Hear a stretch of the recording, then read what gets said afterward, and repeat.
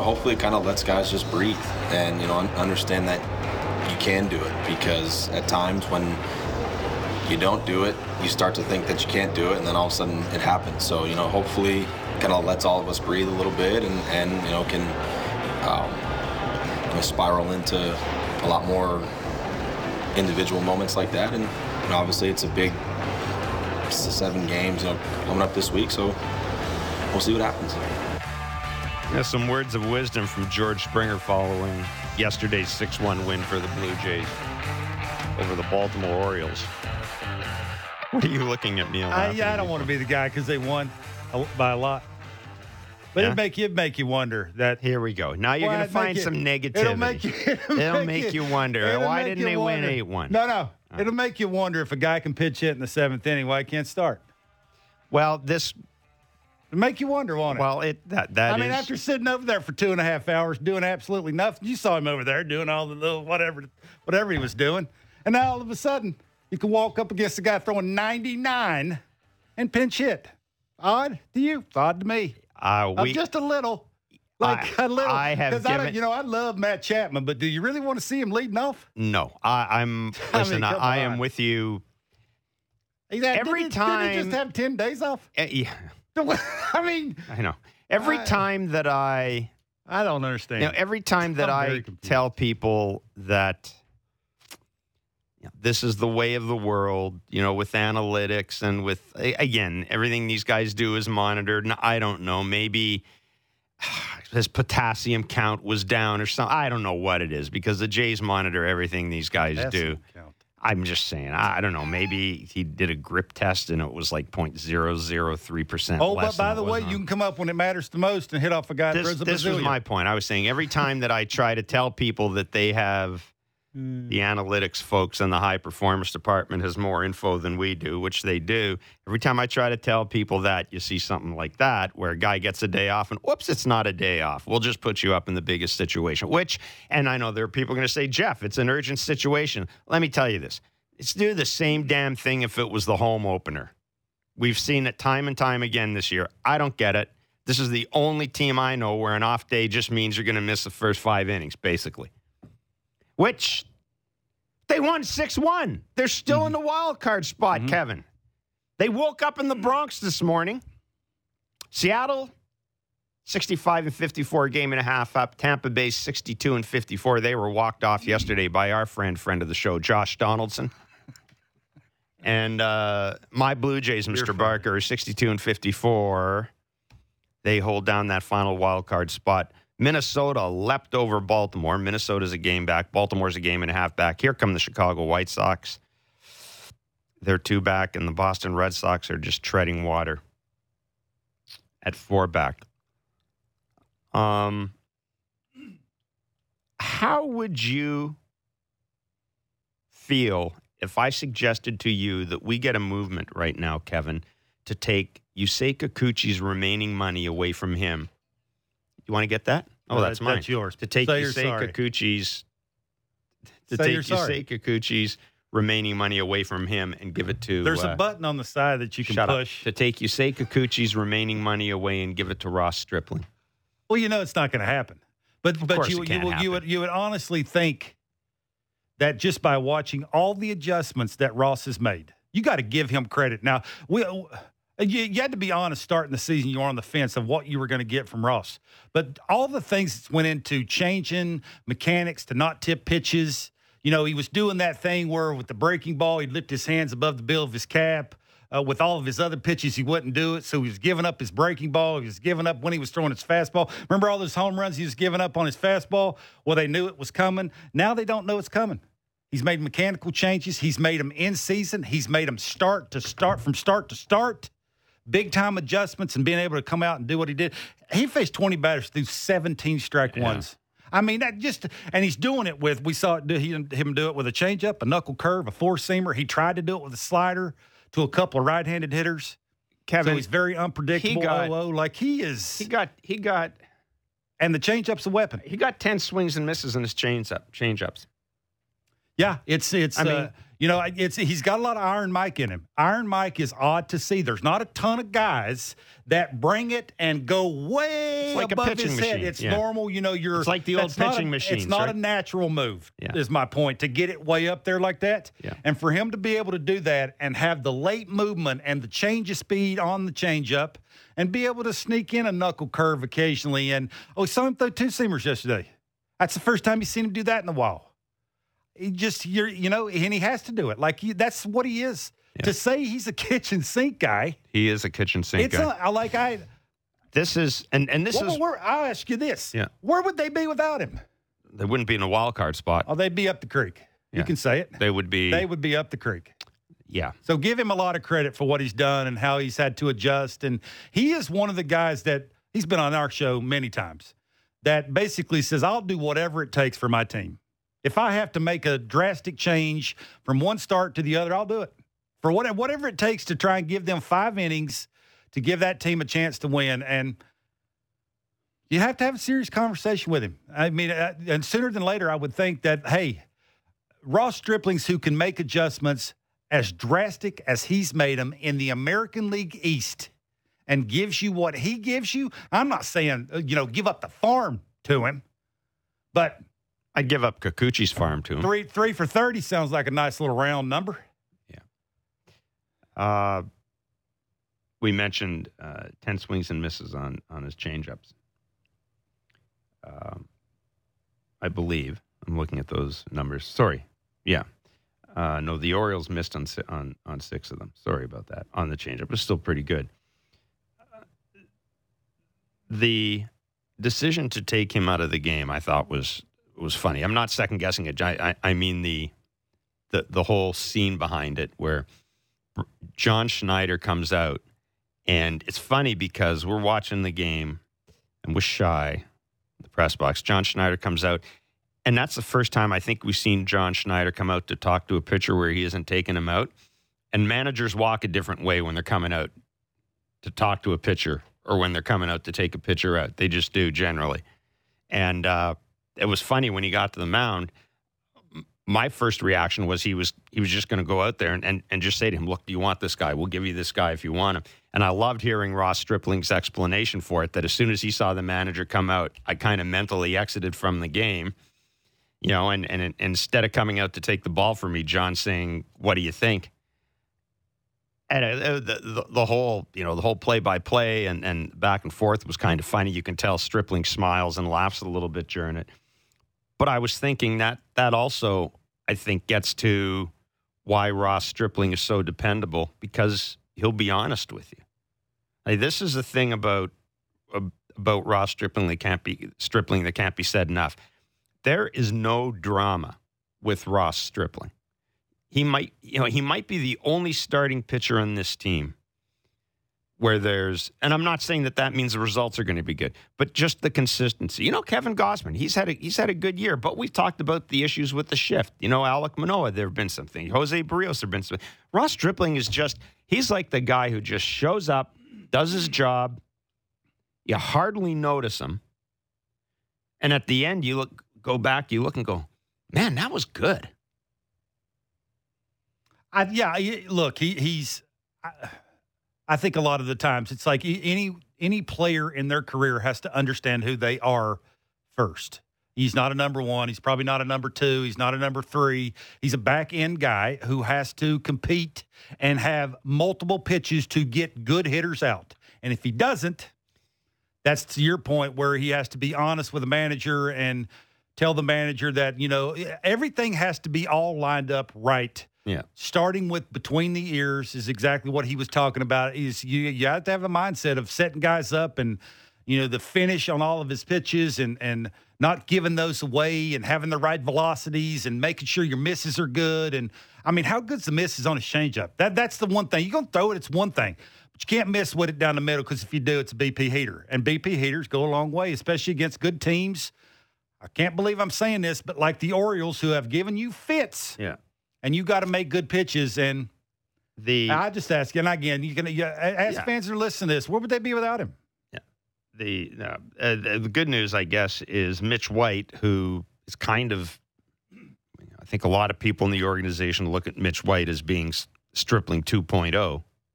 A guy who may be able to eventually turn into Ross Stripling. And you talk to people, he certainly seems to have an assortment of pitches. He will make the start, we found out yesterday, in New York on Saturday. Of course, the Jays and Yankees start a 3-game series tonight at Yankee Stadium. And so he will take Yusei Kikuchi's turn in the rotation. Yusei Kikuchi was in the bullpen yesterday, where I believe Yusei Kikuchi will probably spend the rest of the year. And something we've talked about is probably no great surprise, but there were some of us that suspected that perhaps there would be pressure on the Jays to send Yusei Kikuchi out for another start. Clearly, look, regardless of what the contract is, all you had to do, you just had to read the body language of that last start. The results, the body language of the players and all that. That's not what it is for me. You got to be able to sell it to your team this time of the year, who's fighting and clawing to win baseball games. Offensively, they're struggling. Like a lot of the times easier to pitch to, and to be able to sell that to your team right now is impossible. Yeah, that's what it's all about. I've been in enough locker rooms. You have to give us a chance to know that if you got to walk in a locker room and go, oh, by the way, Saturday, you know who's pitching? It's that guy. And how do you sell that to your team? It's impossible. So the right move was made, and you put him in the bullpen. You pitch him whenever you pitch him. I'm not going to come on here and say when you pitch him. And who cares when you pitch him? It's about winning baseball games. For me, it's more important that I still don't understand how a lineup that's supposed to be as good and can be at times as good as this lineup is allows a okay pitcher to just work through them as easy as they work through them. The target by where they stand at the plate. I talk about this all the time about targets, and I used to, when I played, because I wasn't a great hitter, I had to make adjustments. Guys throwing me breaking balls to scoot closer to him. Guys throwing me in, I'd scoot away from the plate. I didn't have a choice. It's amazing to me, and I just don't understand this. Why? Unless that iPad, every time they go over and flip through it, that iPad must show them standing closer to the plate and they actually think they are.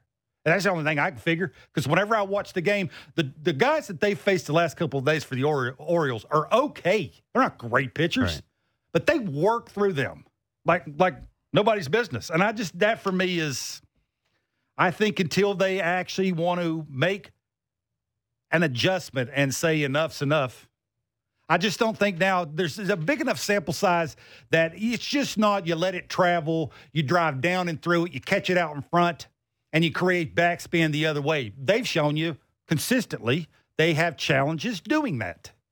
So what would be the next step, Jeff? Make it harder for him to do. You see the catcher yesterday, Chirinos, Bo Bichette at bat. He gave still, to me, I don't have any idea why he would do the pushing of the button and then give the signals. I don't know why he would do that, but he was doing that. Mm-hmm. And then he would give it, and then he would peek at Bo's feet, peek at his eyes, and he was basically like, okay, if you're going to give me that, I'll continue to take it out. I just don't really understand that. And that will be a puzzling thing, because the baseball is a game of adjustments. The league has adjusted to a bunch of good right-handed hitters, and you just don't consistently see the adjustment back, and it's a little odd to me. How hard? I know we've talked about pinch hitting, and George Springer said yesterday, talked about, I have a lot of respect for guys who do that on a regular basis. It is the hardest thing to do, no question, in the game.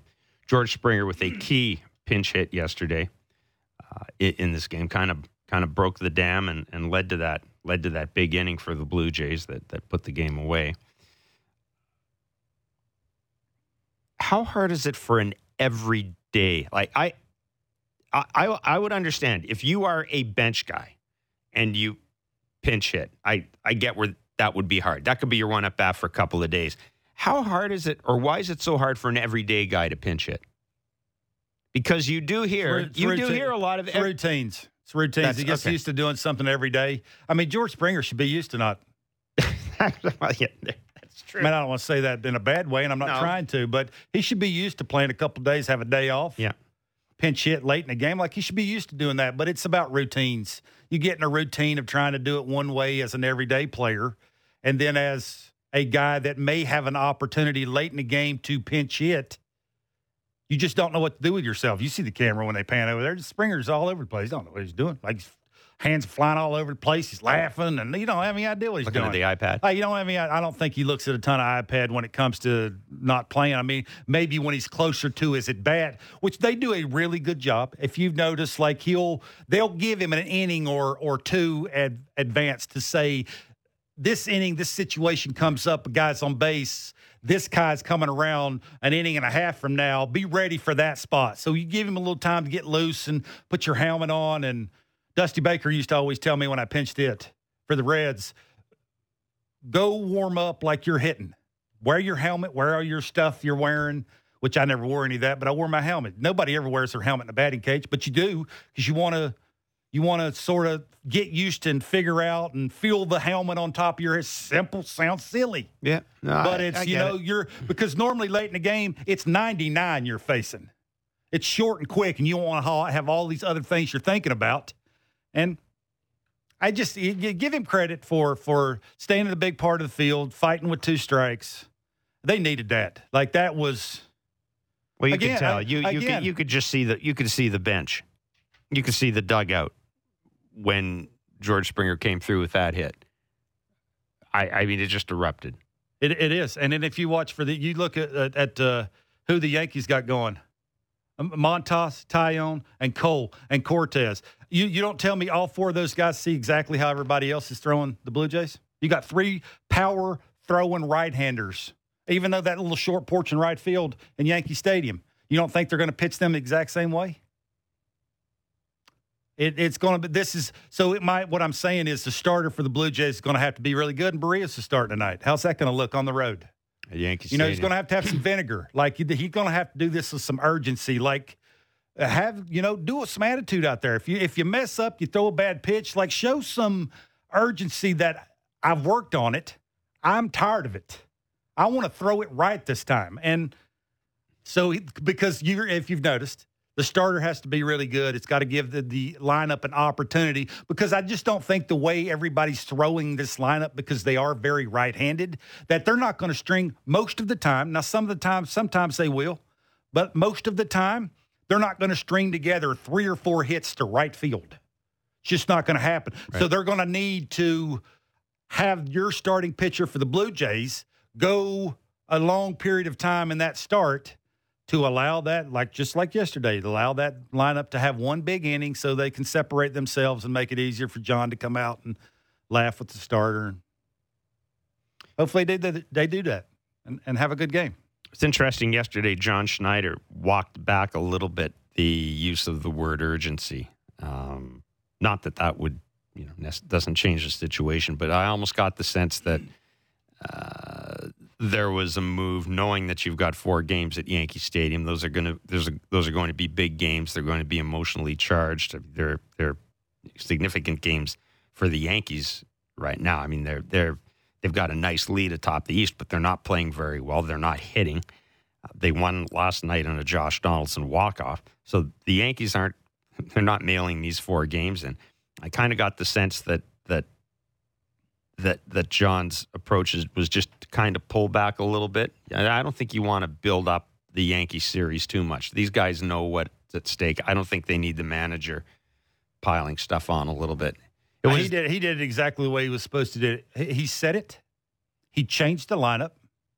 He, did something, whether it was his doing or not, put Yusei Kikuchi in the pen.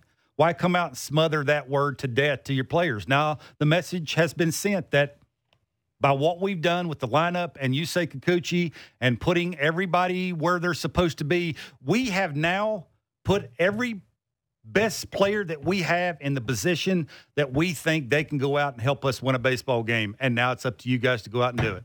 Yeah.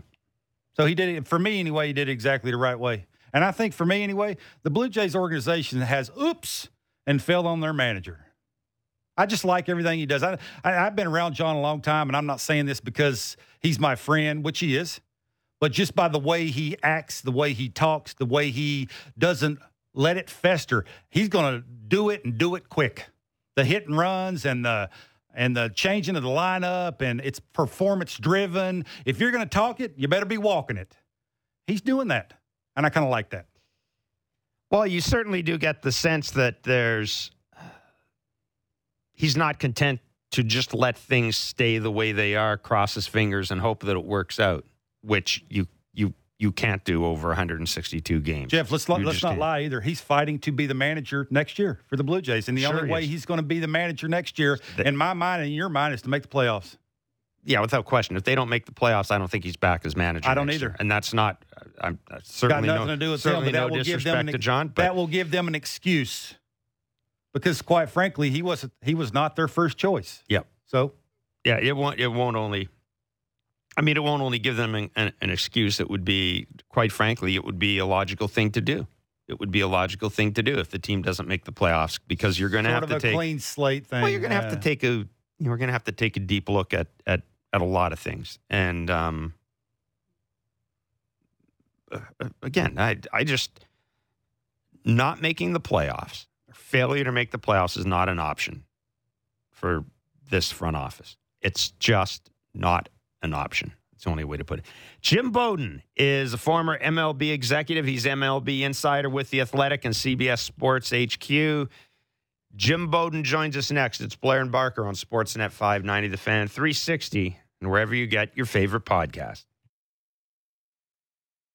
Smart takes on the biggest stories in sports. The Fan Drive Time with Ben Ennis and Stephen Brunt. Subscribe and download the show on Apple, Spotify, or wherever you get your podcasts.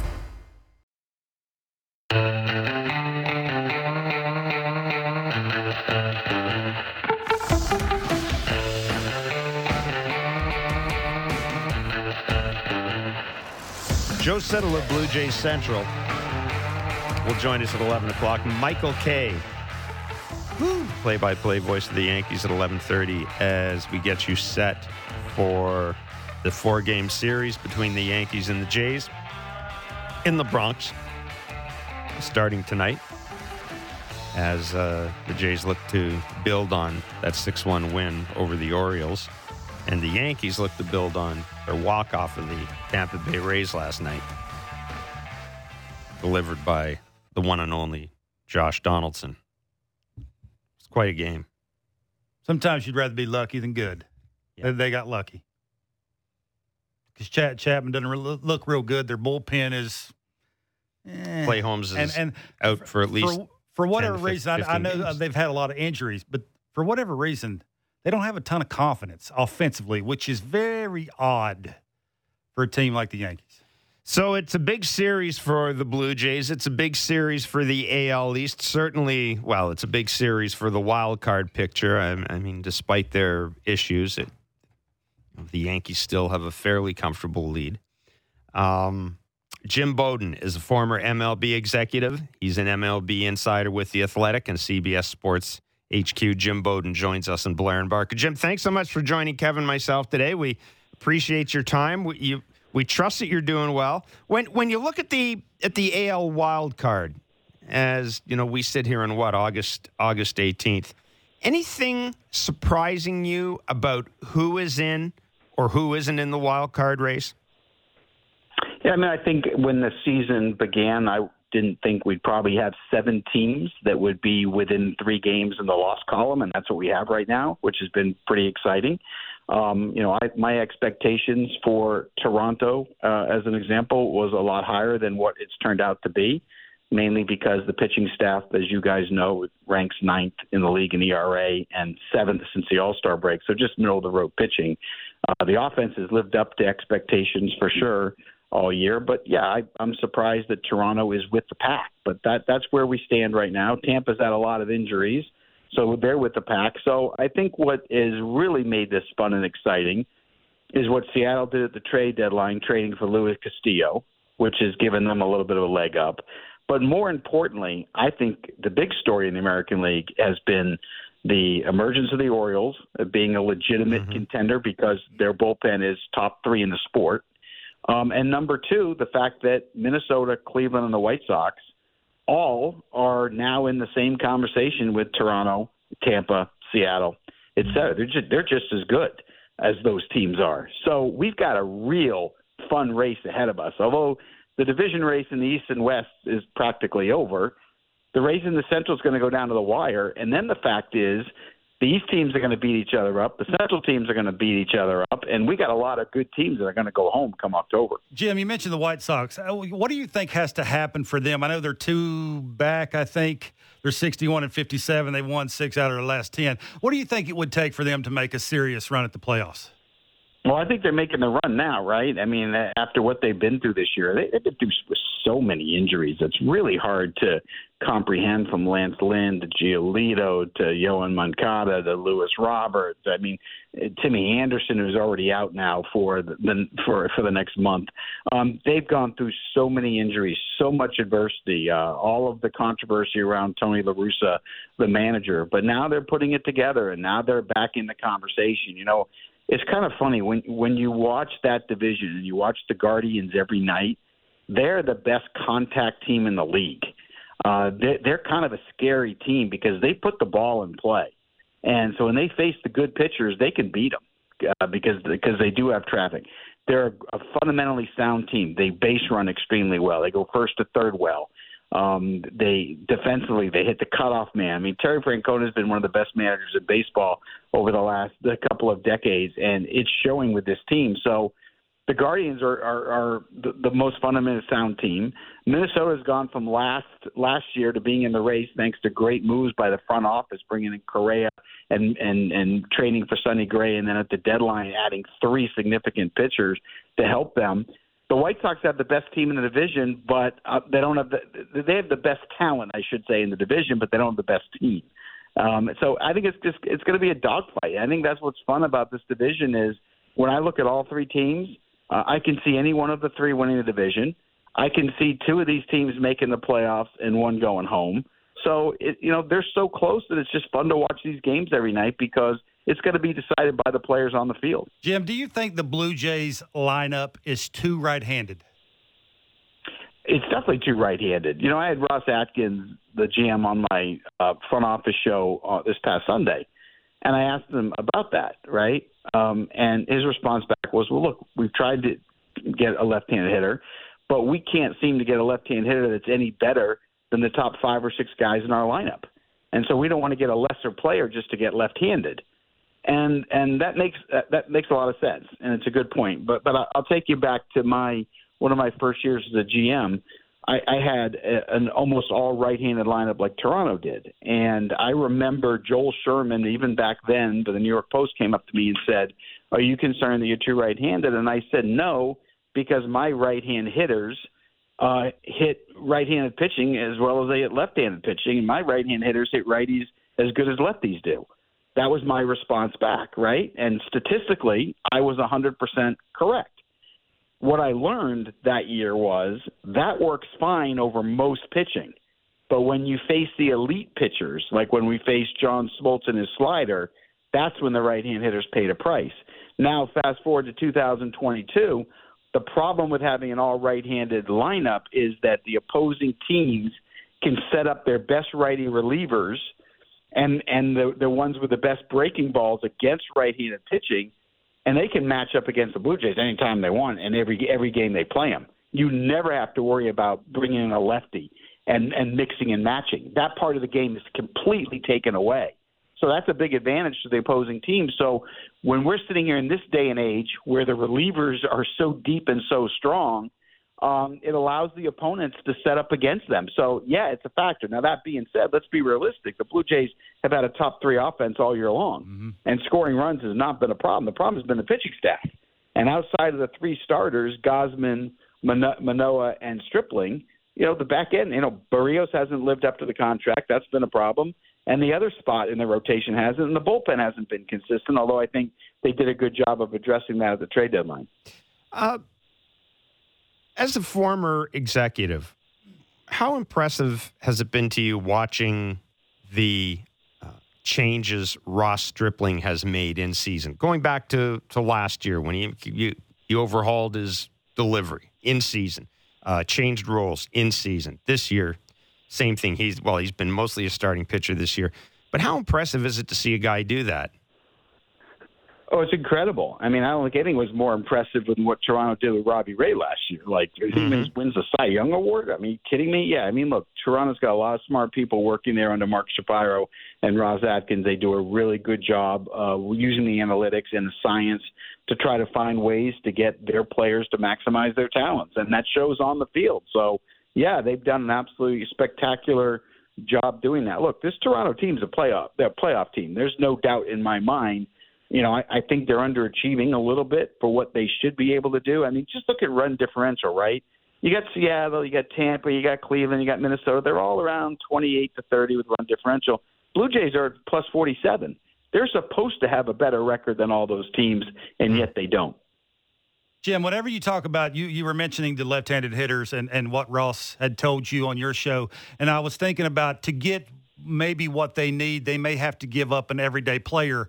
And because you've been in the front office as long as you were, I think 16 years you were the GM, that's a very long time. You've seen basically everything you need to see. When would it be the right time? You know, to give something up, I would think it would start with Bo Bichette. You're probably not going to trade Vladdy. That's an aircraft carrier, so you probably wouldn't do that. But it may start with Bo. Would that be a hard thing to do? You would never do that. Say no to Bo. No, I'm not trading Bo. Okay. No, I'm building around Vladdy and Bo. They're my two. Those are my two. They go nowhere. Zero places. Okay. They finished their career in Toronto. Oh, I love those two guys. We got to build around. And look, the hard part is, you know, to your point, you know, to trade a Teoscar Hernandez, you don't want to, right? But if you could get an equivalent left-handed hitting Hernandez, you would. Right. But that deal's just not out there. Lourdes Gurriel hasn't really developed any more than what we've seen the last couple of years, so there's not a lot of value there.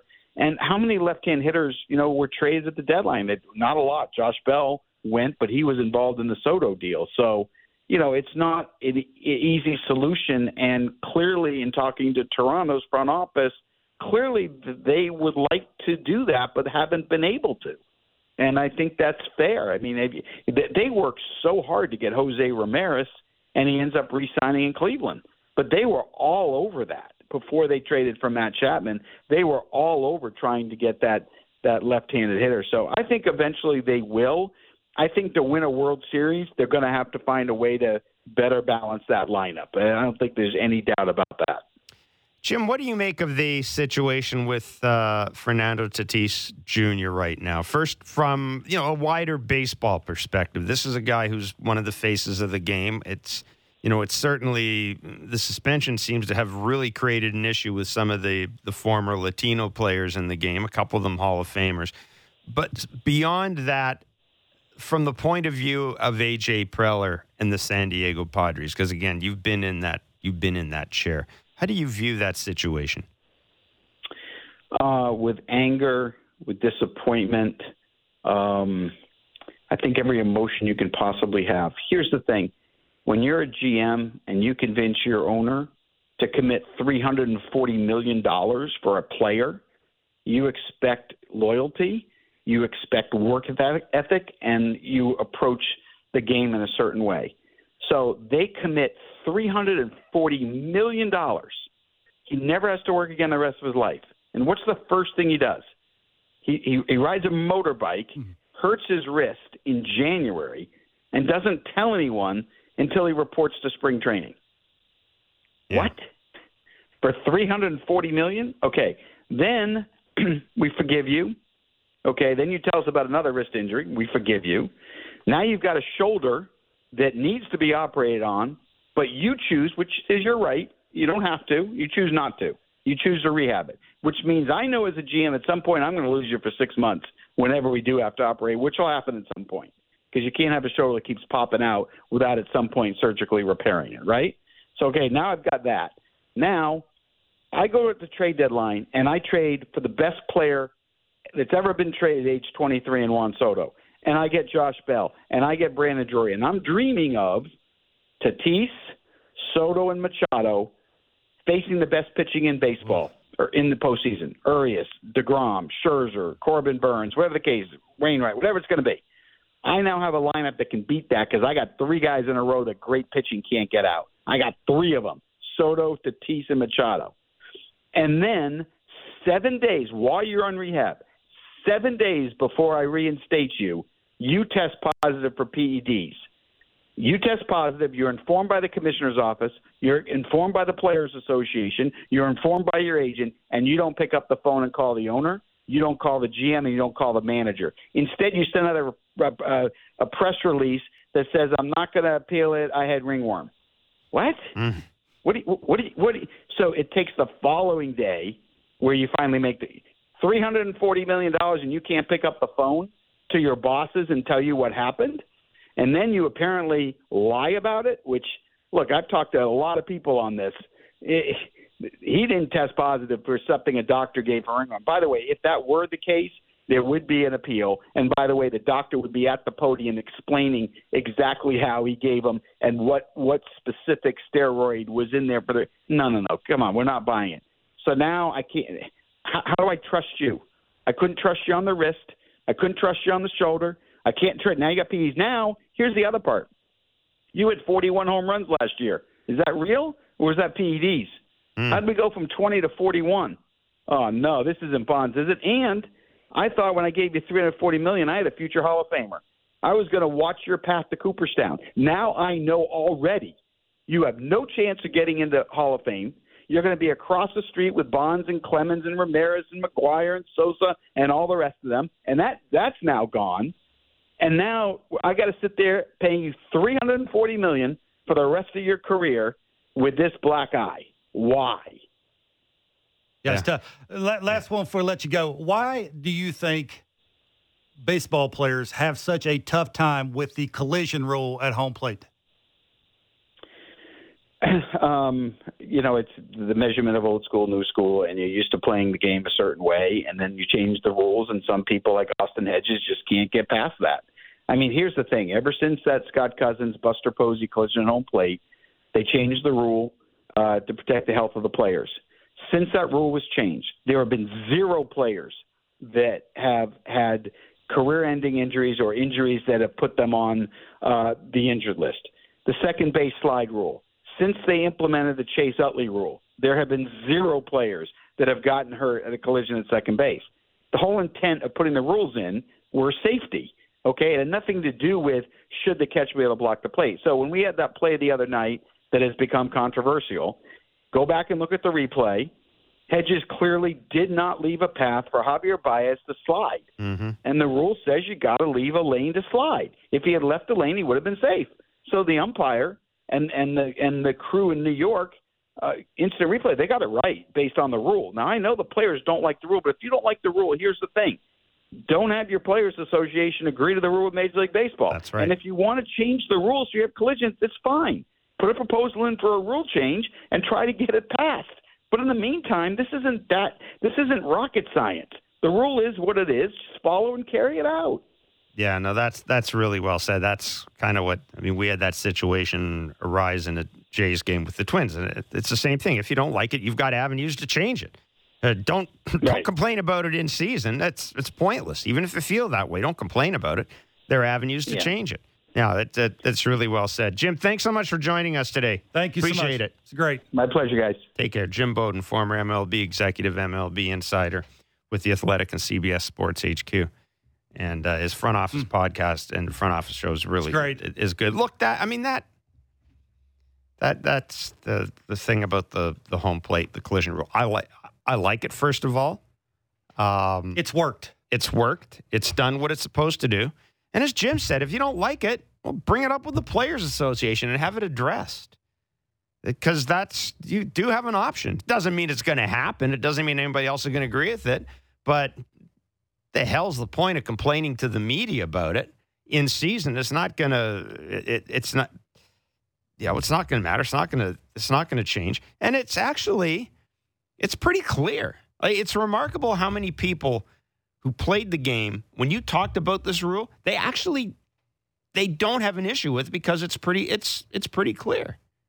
Yeah, it does. The play at second base is the one that drives me nuts. It's the heat of the moment. I think is what the catcher that's standing at home plate, it has cloudy thoughts on where they're supposed to start and where they can end up is what I think anyway. I don't think it seems that hard from watching it, but I'm not actually standing at the plate and trying to do it. And I mean, Joe Siddle's talked about this a lot of times, and he said it's not hard, and he's a catcher. Yeah, but Buck Martinez says the same thing.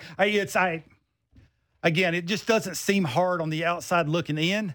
And I don't know how you can adjust it. It is what it is. Yeah, the second base slide thing, Start where you start and let the play make you – if you end up having to block the plate because of where the ball carried you, it's fair game. Yeah, it was interesting to see what he said about Bo.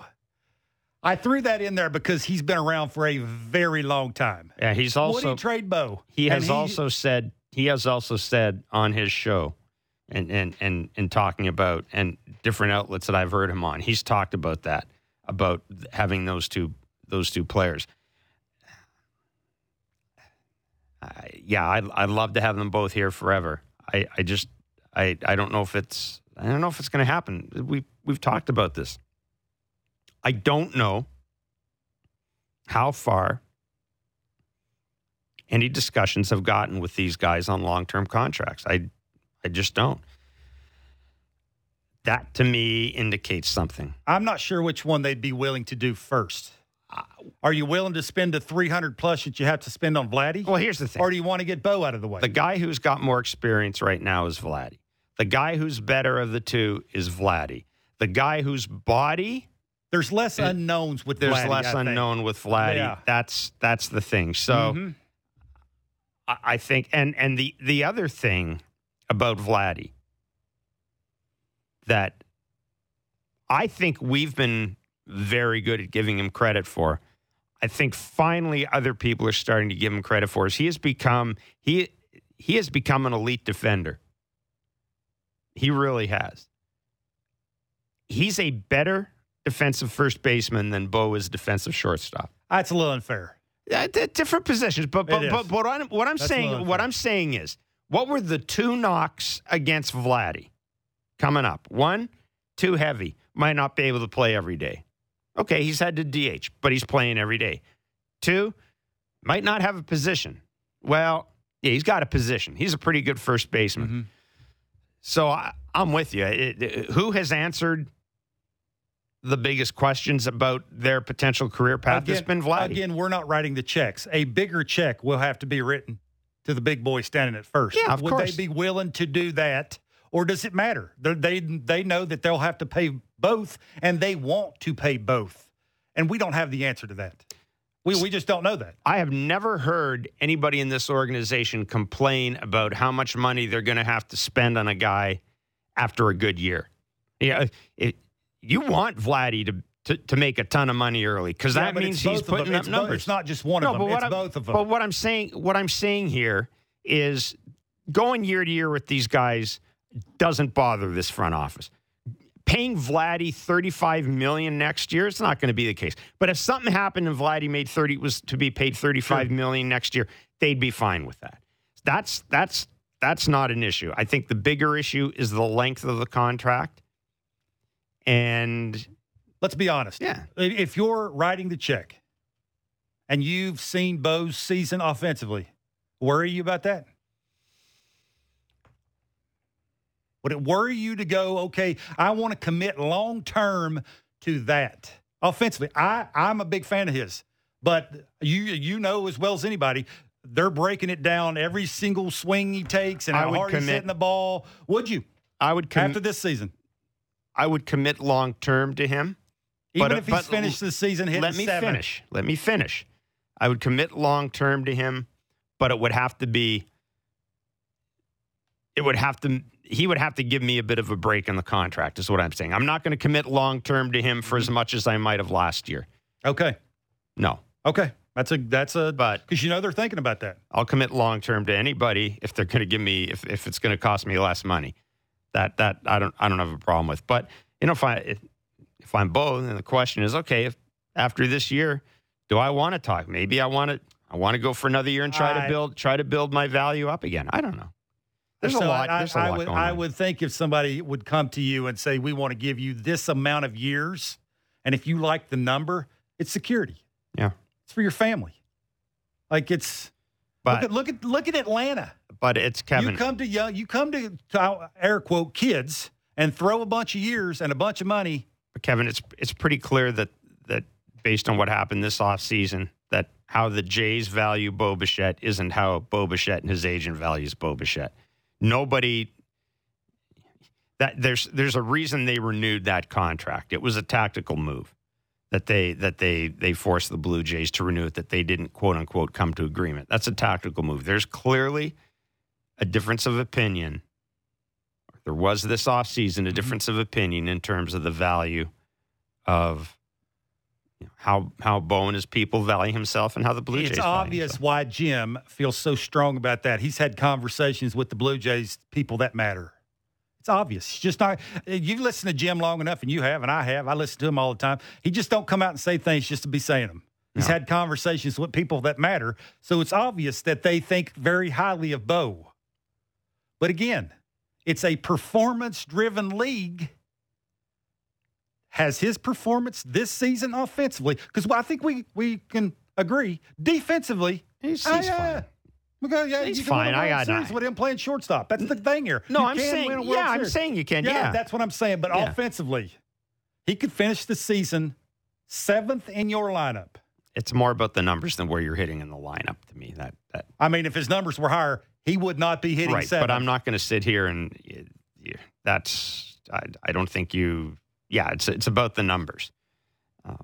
And you're right. His defense isn't an issue with him. I'm just saying I think it's less of an issue with Vladdy. I think Vladdy is going to win a Gold Glove at some point. So he's got to be a finalist this year. You know, I mean, you talk to Matt Chapman about Vladdy's defense. Now, understanding Matt Chapman spent a lot of his career throwing to Matt Olson was pretty damn good. Sure. And understanding that Matt Chapman is an elite defender himself, and talk to him about the stuff he sees Vladdy do in real time. And when I talked to Matt about that a couple of weeks ago, it's great. Everybody does extra work and all this. He said the stuff that the way Vladdy sees the game, the way he sees things develop in front of him is like he is a step ahead of a few other people. Baseball IQ. You notice when he first got here playing first base, he would play in the hole trying to take away that ball from a right-handed hitter, and he didn't really know, do I go after it? Do I not go after it? Have you seen him do that this year? No. Like he knows now. It's baseball IQ. The more you do it, the more comfortable you get at it. It's just instincts and just everything that goes into being a really good first baseman and can pick your teammate up. Your teammate's not always going to make a great throw. And there's got to be a lot of trust there, and you earn it. Well, we've seen him, some of those plays he's put on, his arm. I can see now why there were people in the organization who wanted to be patient at third base. Mm-hmm. I can see that now because of the arm. But the infield defense, I mean, that's not – it's one of the things that's basically been there all year for the Jays. It really has. And remember, too, with no shift, say there's no shift next year, he could turn into a weapon at first base. Yeah. That is something we have not really talked about. And obviously, it's not a topic of conversation right now because the season's going on. But it would be interesting to do a deeper dive into the impact no shifting will have on Bo. That intrigues me. I don't know. I don't know the answer to that. I don't know if that puts more pressure on the shortstop, takes away. I mean, clearly you're not going to be able to move Matt Chapman around the way you do now. That's something that I think may be a topic of conversation as well, is how does Bo's defense measure up without the shift? And I'm sure there are people in khakis, as you would say, working on that right now as we speak. You can say it too. And also trying to figure out when George Springer needs his next day off. That's crazy. I knew you were. I knew you wanted. I knew coming in today let's not lie about it. He's DH'd 2 days in a row, and they felt like he needed a day off. Say that out loud. I got to yourself. Comment. I got no comment. We are dealing with an injury. Is it possible that George Springer showed up and his elbow was sore in the morning, and then we went in and got a little work on it and it felt better? I don't know. Hey, I'm always reluctant when it comes to that because of an injury. Yeah. Did you see him slide into home plate? Yeah, but he look hurt to you? Well, no. But I'm saying, I don't know. What if he showed up in the morning and we just don't know? I showed up this morning too in a bad mood. We just don't know. Look at me now. Yeah, well, you always show up in a bad mood. That's only people think that I'm the guy that shows up in the bad mood. I'm not the guy that shows up in the bad mood. You're the guy who shows up in a bad mood. I get over it quick. And your drive is like a third of my drive, but you make it sound like the freaking Bataan Death March. That's bad. You could always take the streetcar and the subway. You watch your mouth. You could. I'm just saying. Watch your mouth. I'm just saying. Joe Siddall is our Blue Jays central analyst on Sportsnet. The Jays and Yankees start a big 4-game series tonight. Joe Siddall will join us. Michael Kay of the Yes Network and also host of the K-Rod cast, which I really like. Did you see A-Rod and Jeter? I did. Uncomfortable. I liked it. It was good. It was good. It was good. It was good. Michael there. Michael's a perfect guy. He is. Do that, and Michael Kay will join us. It's Blair and Barker on Sportsnet 590 The Fan, Sportsnet 360, wherever you get your favorite podcast.